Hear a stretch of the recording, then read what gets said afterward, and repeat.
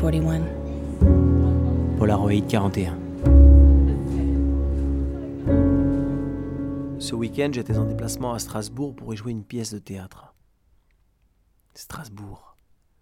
C'est curieux comme le nom de cette ville m'est familier alors que je n'y ai jamais mis les pieds. C'est la ville de naissance de ma grand-mère paternelle Alice qui m'a vu naître mais que je n'ai pas vraiment connue parce qu'elle est décédée quand j'avais 1 an et demi. Alice est née à Strasbourg et a quitté cette ville à cause de la Deuxième Guerre mondiale. C'est tout ce que je sais de cette histoire.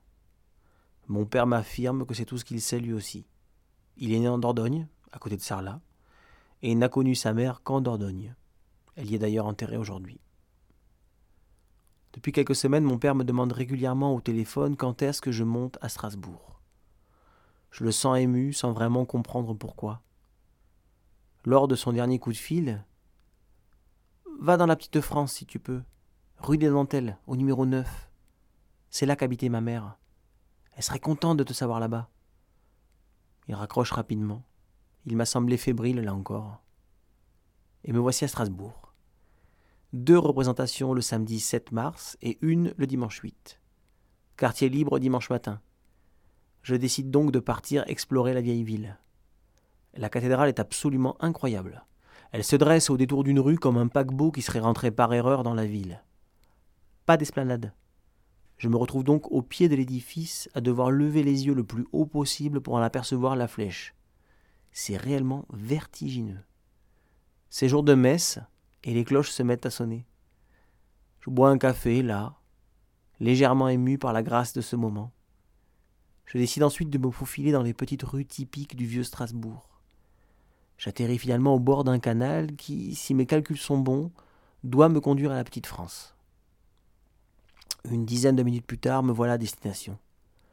Le quartier est typique de la région.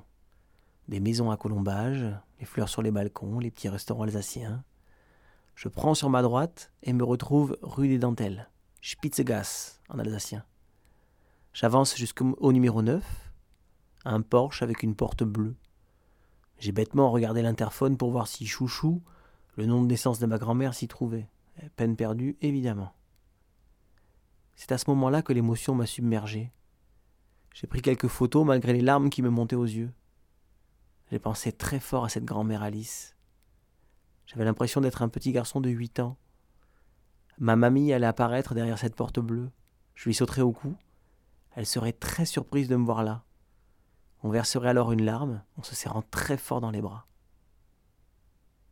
Et non. Quelques mots-clés tapés sur Google, et voici ma découverte d'hier soir. Alice avait 33 ans lorsqu'elle a quitté Strasbourg.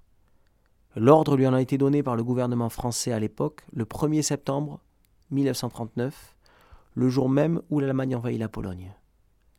Les nazis sont alors à nos portes et bien décidés à récupérer l'Alsace, qui leur a officiellement été reprise 20 ans plus tôt. Alice part précipitamment. Elle n'a que quelques heures pour quitter Strasbourg. Elle part sur les routes avec son papa, Franz, allemand d'origine, 30 kilos d'affaires, le maximum autorisé, et de la nourriture pour 3 jours. Ils suivent le plan d'évacuation mis en place pour eux comme 600 000 autres Alsaciens. Ils embarqueront dans des trains à bestiaux depuis les Vosges à destination du sud-ouest.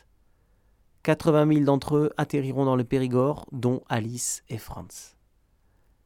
On imagine la réticence première des Périgourdins à accueillir ces réfugiés qui parlent alsacien, voire allemand pour la plupart. C'est le cas de Franz, qu'on appelle désormais François, pour faciliter son intégration, et qui meurt en 1940, bien loin de la terre qu'il a vu naître. Alice, quant à elle, ne remontera jamais à Strasbourg.